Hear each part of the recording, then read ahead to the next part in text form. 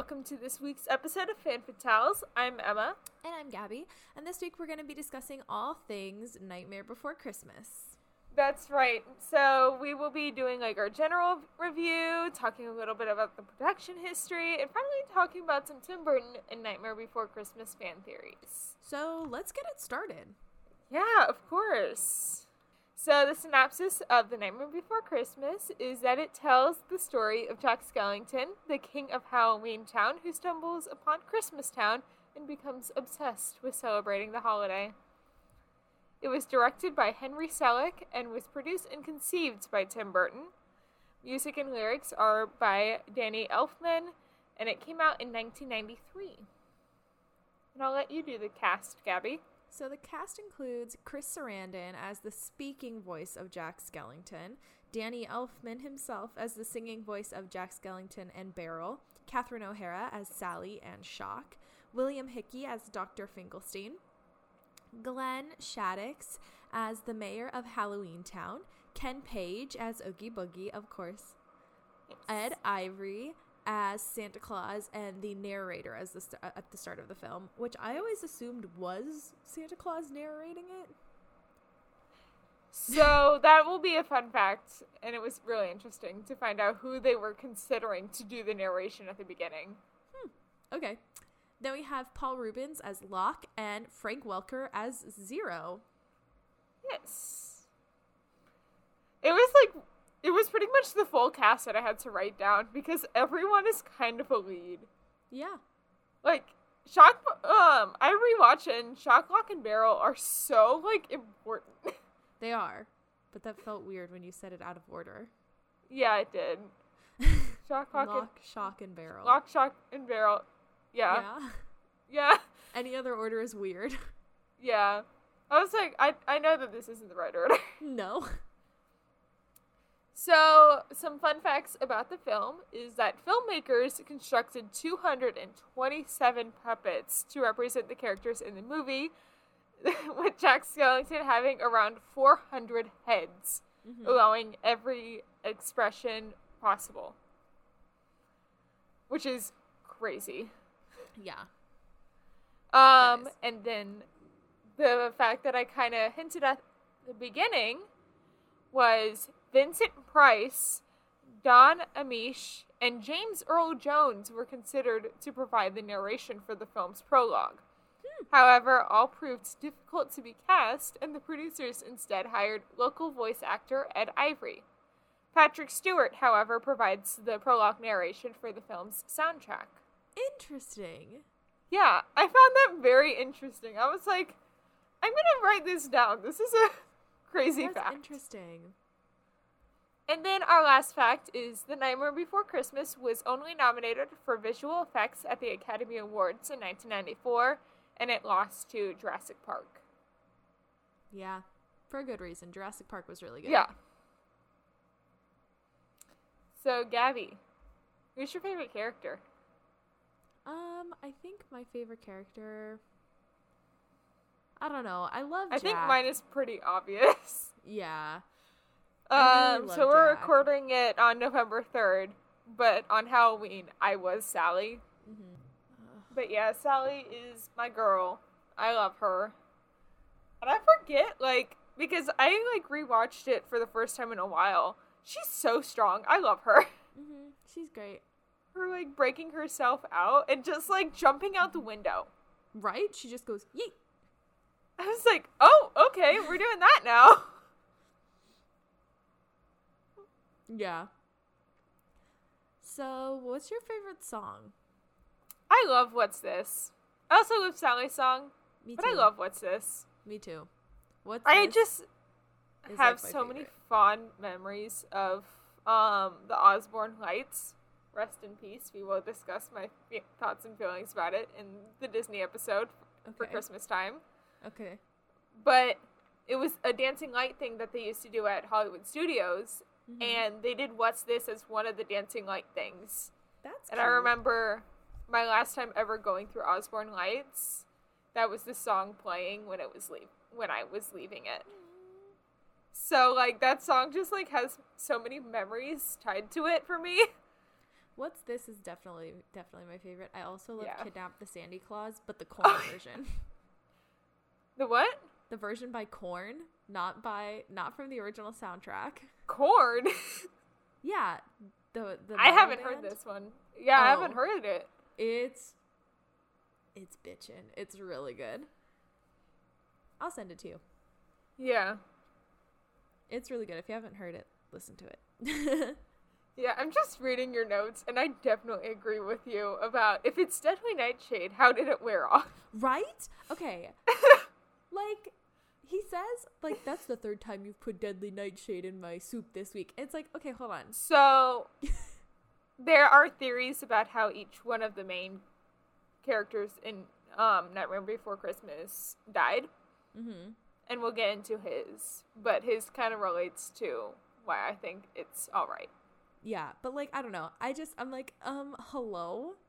I also love, and I really we both put it down. Why does Halloween Town need a king and a mayor? And a mayor, right? Lame. Like,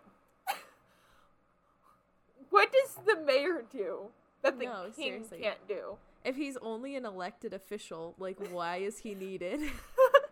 I know, like, he's like, I'm only an elected official. It's like, I can't make decisions by myself. Yeah, it's like, okay, so why are you even here in the first place? Why do you need both of them? The what? Yeah. Lame. Okay, and I also love how we both put for Boogie's voice, shocks a girl. Yeah. I'm like, hello? And then the other thing was, I was just, like, taking a note of each one of the tree doors. Mm-hmm. No better way to describe it. Mm-hmm. And there's, Christmas Town, Halloween Town, of course. But then the other ones make no sense to me. Mm-hmm. Valentine's Town. What's going on there? Everybody is in love all the time. Only couples live there. Thanksgiving Town. I was just like, this is kind of weird. I don't know how I feel. Everybody weighs 1 million pounds, and all they eat is turkey and stuffing. I would love that existence. Honestly, I feel like after a while, you'd have to switch to some sides, but I would be down to eat turkey and potatoes for, like, I'd be so down to eat my, on my mom's side of the family, my grandmother has this stuffing recipe with, like, sausage and all that in it. Mm-hmm. I would be down to eat that for every day of the year. Yeah. But I don't because it's such a Thanksgiving thing. Mm-hmm. St. Patrick's Day as well. St. Patrick's Day Town. It had a little shamrock on the door. Everybody just wears green. I was like... That's it.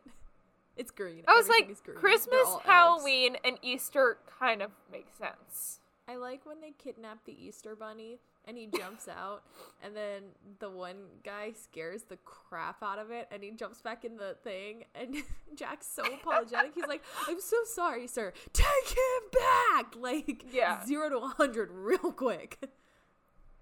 Yeah. I don't know why I said you say it again, Jack. What? I don't know what that was in reference to, and I'm very confused. Okay. I'm just reading my notes. I also love how I just started quoting it in the beginning. Like, if you look at my notes in the beginning, it's just me quoting the movie. Bone Daddy.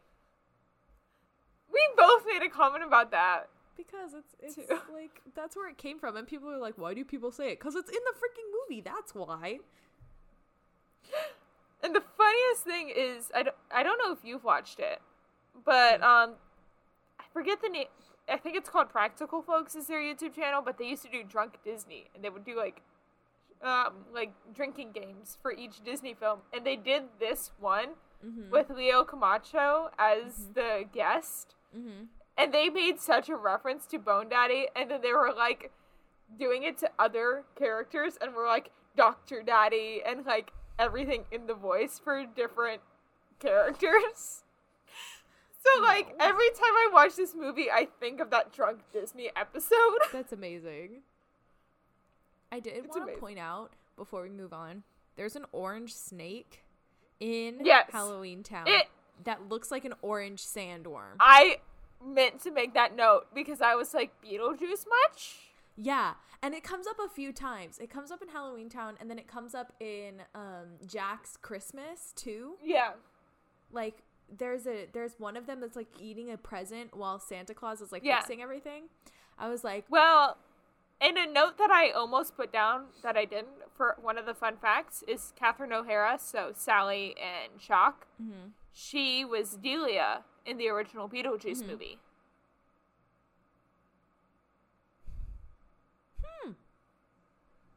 I didn't know that. This wasn't her first film working with Tim Burton. Of course, you know Tim Burton. He likes to recycle the same people over and over and over again for every movie. Yeah, I just found it interesting because it said that like they had worked together on Beetlejuice, and I was like, who was she in Beetlejuice?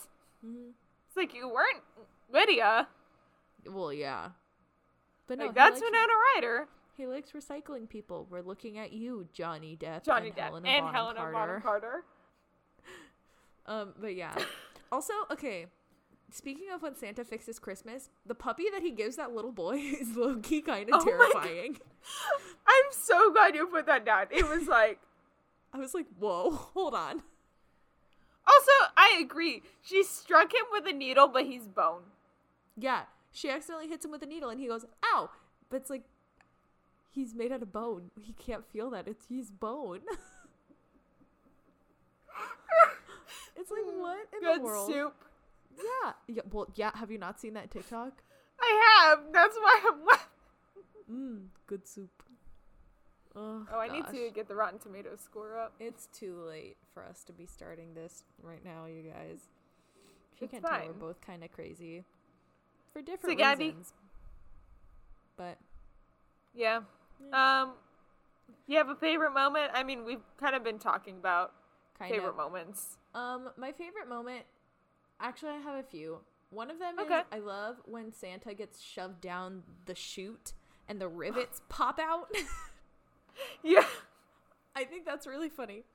I also think it's hilarious when the mayor goes, has anybody thought to dredge the lake? And then the vampire is like, yeah, we did that this morning. I don't know. I love that too. I also just love the werewolf calling out one of my favorite moments, and I like made a reference to it on my Instagram story when I was watching it.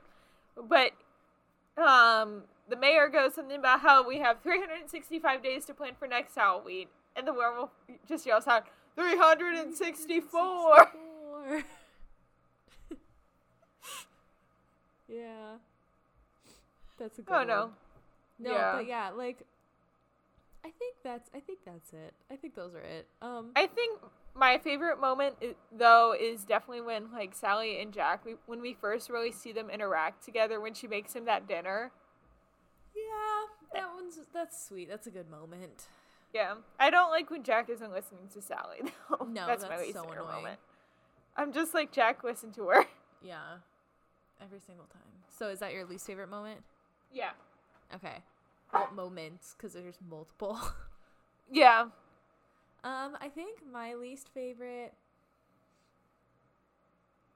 don't get me wrong, I love the Oogie Boogie song, and I love that character, and I love the whole thing, but, like, I don't know, the sequence before it, or, like, the sequence after when, Sally goes to save Santa Claus. Yeah. I don't really like that bit. Oh, really? Yeah, I also don't really like, well, okay. It's not my favorite, but it's not that I don't like it. It's just it's not my favorite. And then I also really don't like when Jack is getting shot out of the sky. Yeah. Like, that's like, they ow. go from, like, he is Santa Claus to, like, let's murder him in, like, 5 seconds. Yeah. I was like, okay. Like, hold on. Let's take a breather for a second. Yeah. Yeah. Sorry about that. My fridge was making weird noises, so I was pushing stuff up against the door. What would you rate this film out of 10? Okay. And I already have Rotten Tomatoes up. Die Hard Nightmare fans out there, don't kill me. So me, at a 10 out of 10. Yeah. I give it a 9.5. Okay. That's still good. 9.5. Not my favorite. It's not like, Okay, I do love this movie, but I like Corpse Bride just a little bit better. I understand. Yeah. I feel like people either like Corpse Bride better or Nightmare better. Yeah, I like Corpse Bride just a little bit better. Not by a lot. Like, it's like pretty close. And like, I have a Nightmare Before Christmas tarot card deck, and I have like 4 Nightmare Before Christmas sweatshirts and like 3 t-shirts, and it's not like I don't like it. I love it. It is great. But I just like Corpse Bride just a little bit better. Yeah. So what do you think the Rotten Tomatoes critics and audience score is? I think audience score is like 98. Okay. I think critic score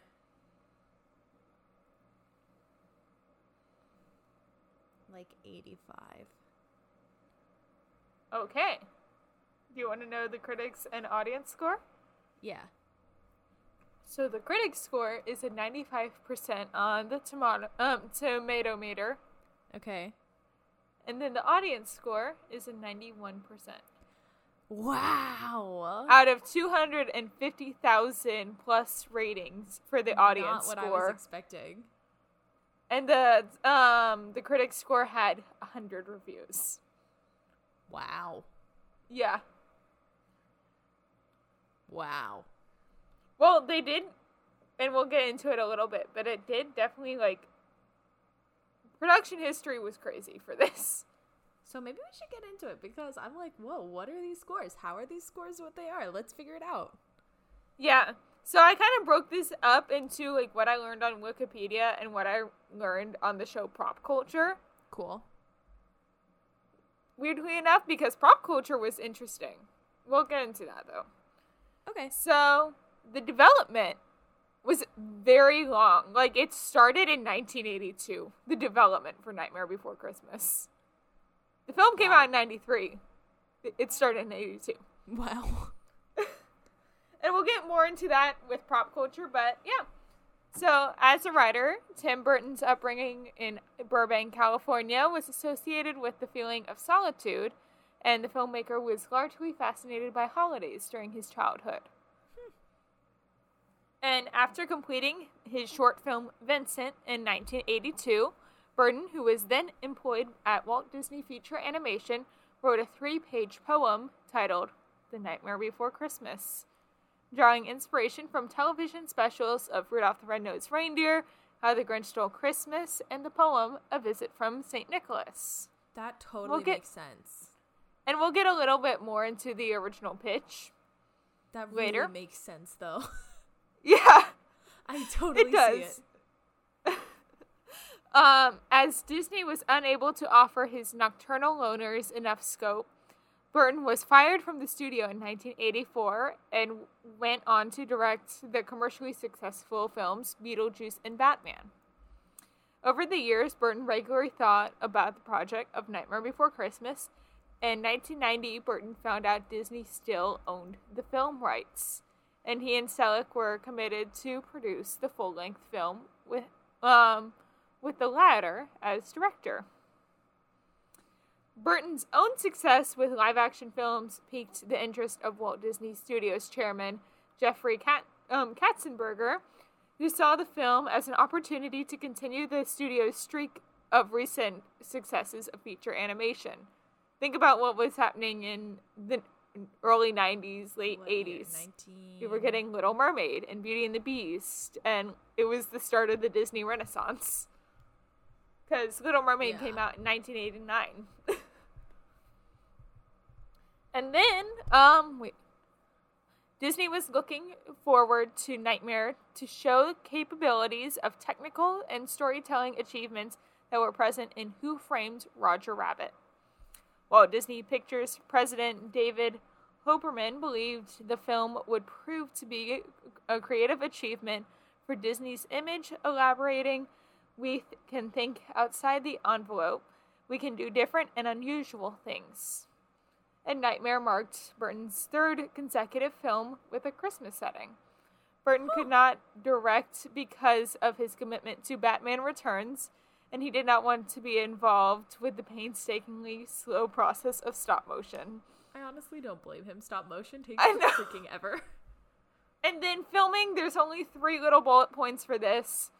Selleck and his team of animators began production in July of 1991 in San Francisco, California, with a crew of over 120 workers utilizing 20 sound stages for filming.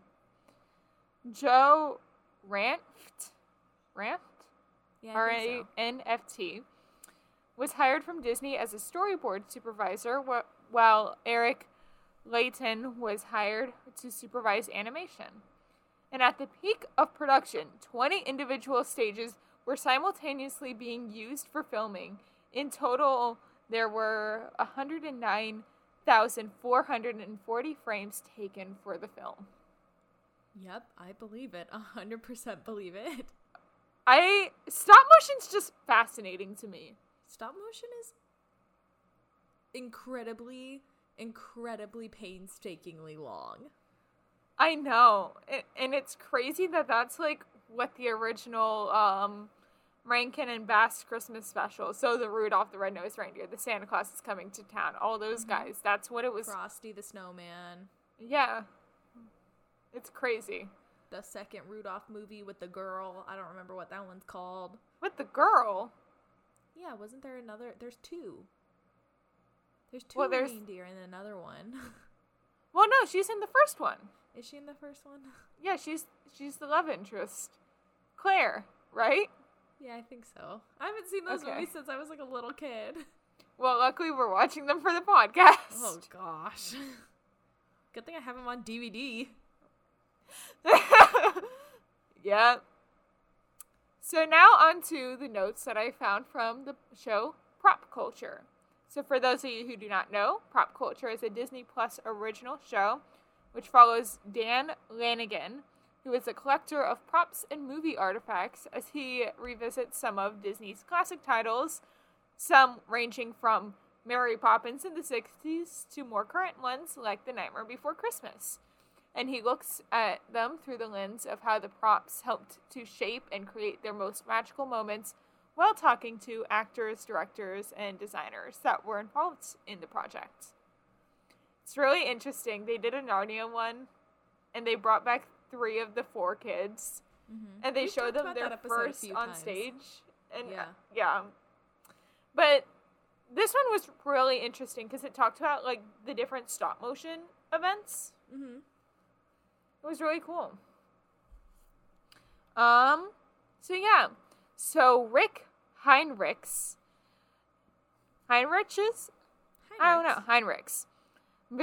who was a visual consultant for The Nightmare Before Christmas and Tim Burton, experimented in stop motion in the early 80s with Vincent. I don't know why I had as well as. There was probably another one. But yeah. And originally, The Nightmare Before Christmas was pitched to be a half-hour TV special inspired by the Rankin and Bass Christmas specials. So, the Rudolph the Red-Nosed Reindeer, the Santa Claus, all those. And Dr. Seuss's How the Grinch Stole Christmas, the original... The cartoon. Animated one, the cartoon. Yeah. The one where Cindy Lou Who has the weird antlers. Yeah. And the initial reaction was like, that's a cool idea. But no, because it was too weird. Lame.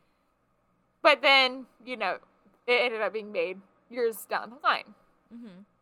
And then one of the other things I found really interesting was they talked about the stop motion technique of replacement animation. And this is where different elements of the puppet is swapped out to simulate movement.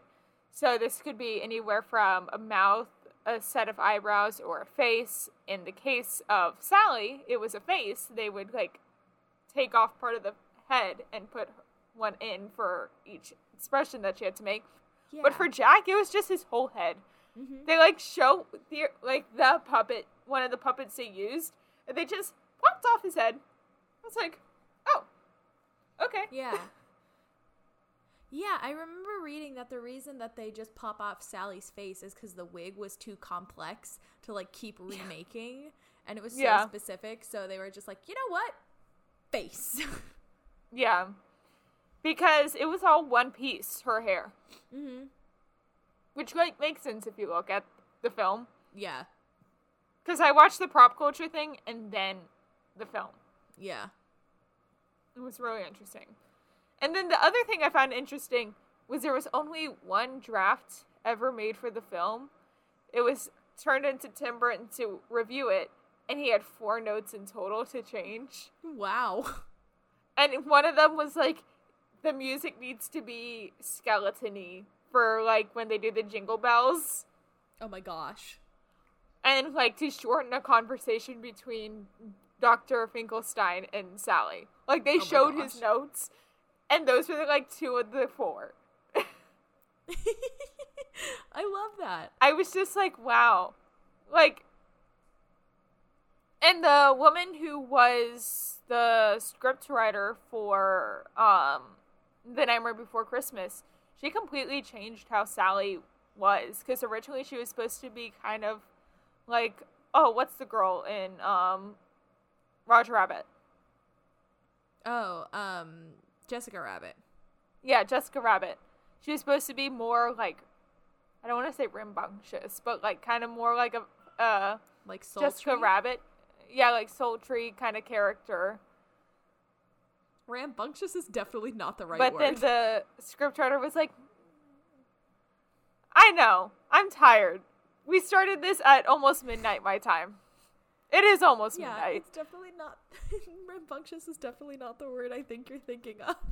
I know, it's definitely sultry. I'm tired. It's fine.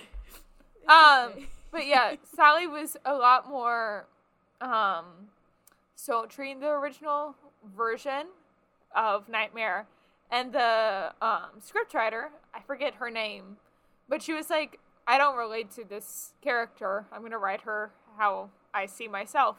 And she wrote our girl Sally how she is now in the final script. Honestly, and in good. the film.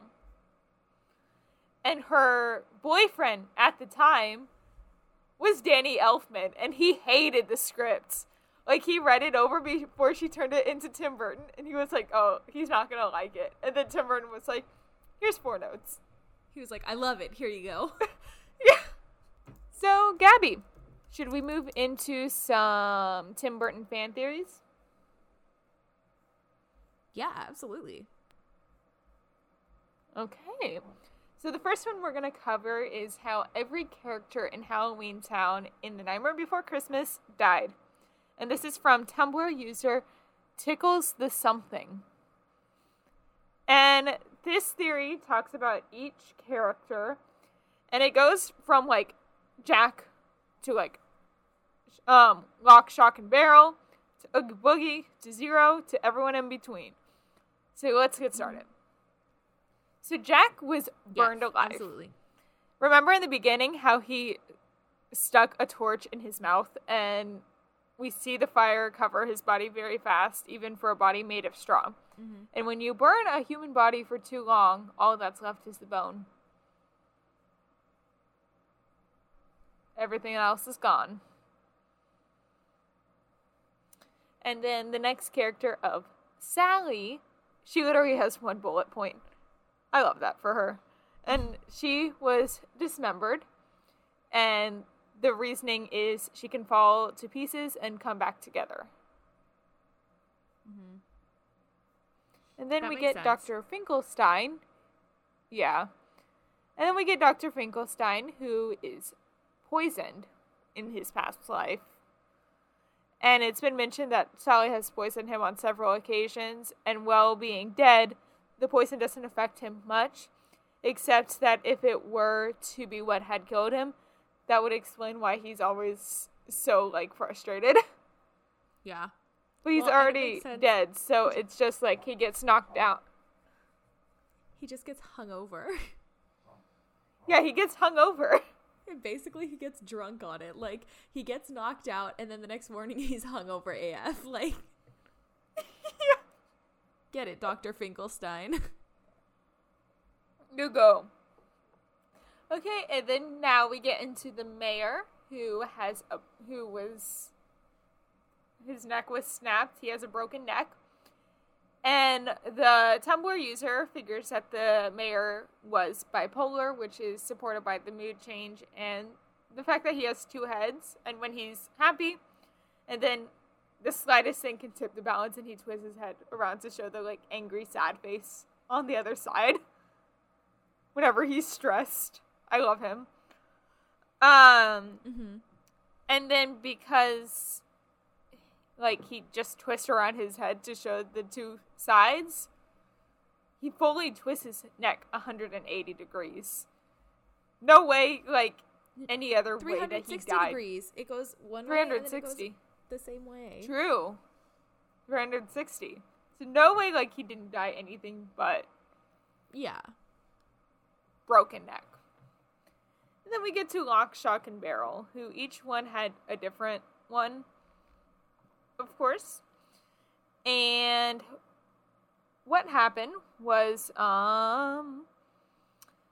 Lock was frozen, and he suspects it, or the user suspects it mainly because of his lips. And when people are frozen alive, their lips turn blue and their face turns pale or even paste white.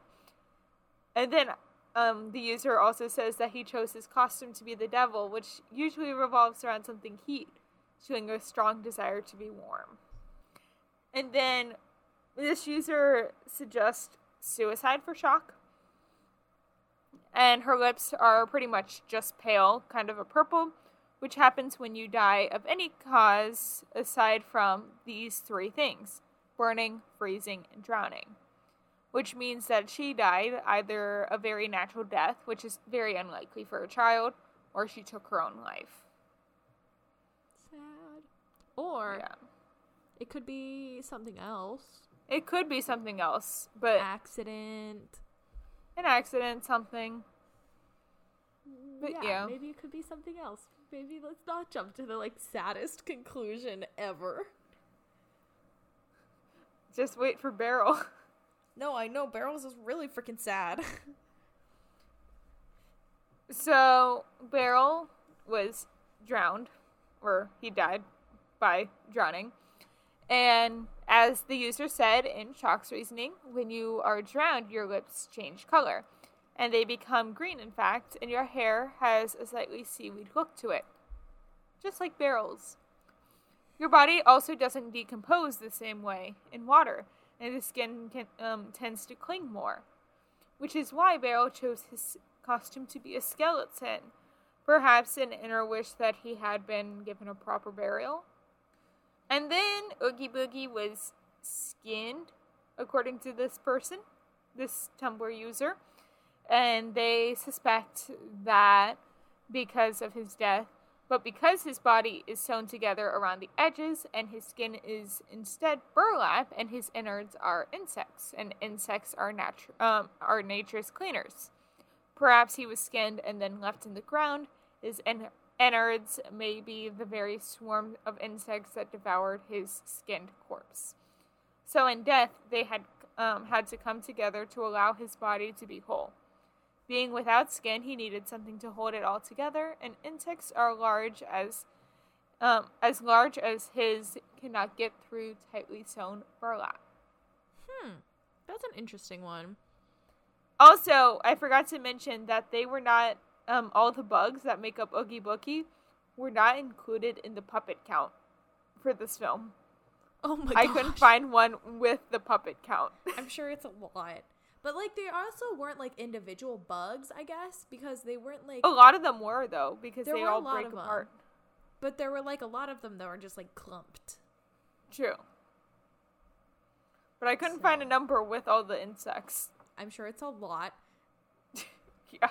And then our last Nightmare Before Christmas character that we will be discussing is Zero, who was electrocuted. My baby boy. I know. My love. The user suspects electrocution because the first thing that would leave coming out of the body is smoke. And the poor dog's mind would be just intact enough to see some of it and likely think along the lines of, "That's me now." And seeing as Zero's body holds a strong resemblance to smoke, there's that. I first suspected that the Tumblr user first suspected that he was Jack's dog that died with in the fire with him, but he still thinks that it was Jack's dog in real life as well in death, but has come to the conclusion of electrocution because of his nose. Look at it, it looks like a light bulb, and it lights, which would mean that he had to have some sort of electricity coursing through him. I will say, though, his nose is a pumpkin. It's a jack-o'-lantern. I know. It's not a light bulb. It's a jack-o'-lantern. Which, I mean, obviously you have to take some creative liberties with it because it can't be, like, terribly morbid. But I just wanted to point that out. I think it's really cute. He has a little jack-o'-lantern nose. Yeah. I remember when I was in elementary school, we did all the, like, school shows kind of thing. Mm-hmm. And we just, like, each grade had a different, like, time of year that they did it. And second grade was Christmas. And my grade, we did Santa Goes Green, which was all about, like, Santa going green. It was reduce, reuse, recycle, and all those stuff that they tried telling us kids. And Rudolph's nose was one of those, like, twisty light bulbs. I love it. It was so cute. I was Raggedy Ann. Cute. In the song that talked about all the different types of, like, electricity, like the solar, water, all the wind, all those. Uh-huh. So, before we wrap it up tonight, I want to talk about the theory that connects Nightmare Before Christmas, Frankenweenie, and Corpse Bride all together. Yes. So, I love this theory. I love Corpse Bride. I love Nightmare Before Christmas. Don't come for me. I haven't seen Frankenweenie yet. The thought of it used to scare me as a kid. So, same. That's why I haven't seen it. I know it's on Disney Plus, so I might watch it, but I don't know. Let's get into this theory. So, we're going to start off with Frankenweenie. So it all starts with Frankenweenie, and that's where we meet Victor, who's an intelligent but extremely shy boy who had, like, no friends, and his best friend was his dog, Sparky. He loved science, and, you know, he earned the admiration of his teacher who came to class. Sorry. He loved science and earned the admiration of his teacher who came to class for his... Okay, so he loved science, and he earned admiration from his teacher because of his peculiar way of explaining his theory about the power of lightning, electricity, and the human body. However, being such an intelligent child, this isolated him more from society, and his father didn't share the same ideas, so he convinced him to get on a baseball team from school, so that way he could, like, become friends with some of the other kids his age and be, like, a normal quote-unquote kid. One of those parents. Yeah. So, because of the pressure from his father at the baseball game, Victor threw a ball so hard that it flew out into the street, and they didn't realize that his dog, Sparky, came out behind it. Unfortunately, while looking for it, a passing car hit him and killed Sparky. So this totally shattered Victor, and losing his best friend, just destroyed him. But thanks to science, he devised a plan, which was to revive his dog, Sparky, and it succeeds incredibly well. However, because of this, many colleagues discovered his experiment, and it brings problems to the life of the child when they try to do the same, but reviving monstrous beings in the end. But reviving monstrous beings rather than dogs. So, in the end, everything is solved, but the sad thing is that Sparky unfortunately passes away again. And people get together and put the wires from a car battery to place them in the body of their dogs to pass energy to it. And thanks to this, the dogs gets up again. And that's how the movie released in 2012 ended. However, the theory says that this wasn't really the end. After this, Victor furthered his studies and created many inventions, of which were failures, but one in particular was his greatest success, a time machine. Victor traveled to the past in the company of his dog, but on the way, something went wrong and his machine broke, taking him back several years and causing him to lose his memory along with a useless machine. His only memory was that his name was Victor and that he had a dog that he then decided to name Scraps. and he couldn't remember the dog's real name. So this is where we move on to Corpse Bride. So Victor is found by a couple of fishermen, and he returns rich with great inventions. Sorry, hold on. Victor is found by a couple of fishermen, and he returns rich with his great inventions. Since, in spite of everything, he followed his great love and wisdom for the sciences. With the passing of time, his pet dies, and Victor grows up to become an adult with this same essence, loneliness. His adoptive parents force him to marry to improve his social condition, a situation that Victor did not like very much. However, it's not so bad because he meets his future fiancée, Victoria, and ends up falling totally in love with her, which, as we've described and have explained, is like the OTP of the century. Oh, yeah. I love them. Right? So Victor's cute. nerves and carelessness at the rehearsal ceremony do not allow him to do things right, and he ends up getting into a mess by transporting himself to the world of the dead, where he meets Emily and now meets his bony dog, Scraps. After a long adventure full of conflicts, Victor manages to help Emily and free her from her curse to finally be transferred to her eternal rest. Finally, Victor returns to the world of the living to fulfill his dreams, marry his beloved Victoria, and live the rest of their lives together. According to the theory, the following years Victor was very happy and loved his wife Victoria, but after his experience in the kingdom of the dead, he was marked for life, and for that reason, he loved Halloween, as it reminded him of his best friend Scraps, who would wait for him in the underworld. On the other hand, his wife loved Christmas, and in spite of their differences, their love was so great that they both respected their preferences. Victor celebrated Halloween in a big way with Victoria, as well as she celebrated Christmas with him. Time passed, and the day arrived when Victor had to be separated by destiny from his wife. As he lost his life in a tragic situation on Halloween night, he was finally reunited with his best friend Scraps in the afterlife. And this is where we meet the Nightmare Before Christmas. So Victor loved Halloween so much that in the other world, he was chosen to be sent to Halloween Town, a place especially for all souls who loved this holiday and carry it out in their eternal rest. He was sent with Scraps since he refused to leave without him. Only that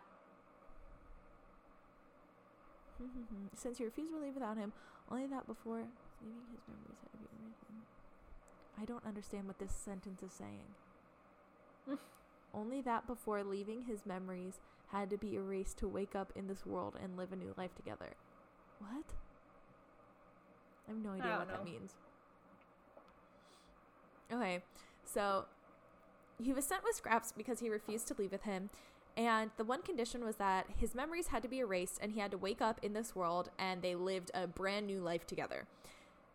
It was then when Victor took on the new identity, naming himself as Jack and his dog Scraps, formerly Sparky, as Zero. Jack became the king of Halloween because every night he showed his incredible passion for the celebration.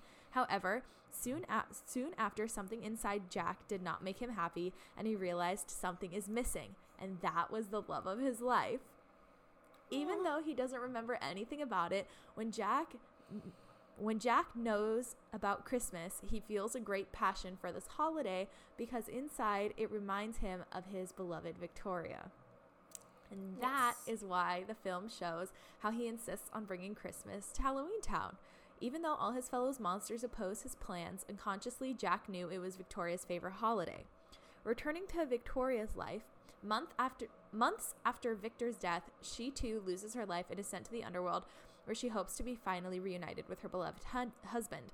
Sadly, not finding him, she tries desperately to go to Halloween Town, where she hoped he would be there and see him again, but not sharing the same love for that date. She was denied by the greater forces to be sent. She then goes to a scientist who helps her through having her reincarnate in Sally's body. That's so cute. She doesn't remember anything about her past life either, but fate brought her to meet Jack, and as in the beginning, she ended up falling madly in love with him, not knowing that he was really her beloved Victor, the love of her life. The situations, adventures, and dangers that they live in this dark animated fantasy film make them come together again without even knowing that they always were, but this time for all eternity and not alone, but also accompanied by Victor's best friend. I love that. Right? And if y'all want to read that theory for yourself with all of the beautiful images It's on, let's see, MundoSeriesX.com, and the article is How Frankenweenie, Corpse Bride, and The Nightmare Before Christmas are all connected. Yes. So, shall we see them all in the outro? Yes, we will see you guys in the outro. Thanks for listening to this week's episode of Fan Fatales. Gabby, would you like to tell our lovely audience what we will be chatting about next week? Yeah, next week we're going to have some guests on, and we're going to play some Family Feud. Remember to subscribe to us wherever you get your podcasts. We are on Apple, Spotify, and Google Podcasts, and subscribe to us on YouTube. Please leave us a review and comment down below to tell us what you think of the show. Remember to follow us on Instagram at FanFatalesPod for the latest updates and to possibly be featured in a future episode. Now, Emma, where can the people find you on social media? So my Instagram and TikTok are at SnippyEmma, which is SNIPPYEMMA. What about you, Gabs? I'm at GabbyGent on Instagram, TikTok, and now Twitter. That's GABYJENT. Our music is by our amazing friend Maddie Macon.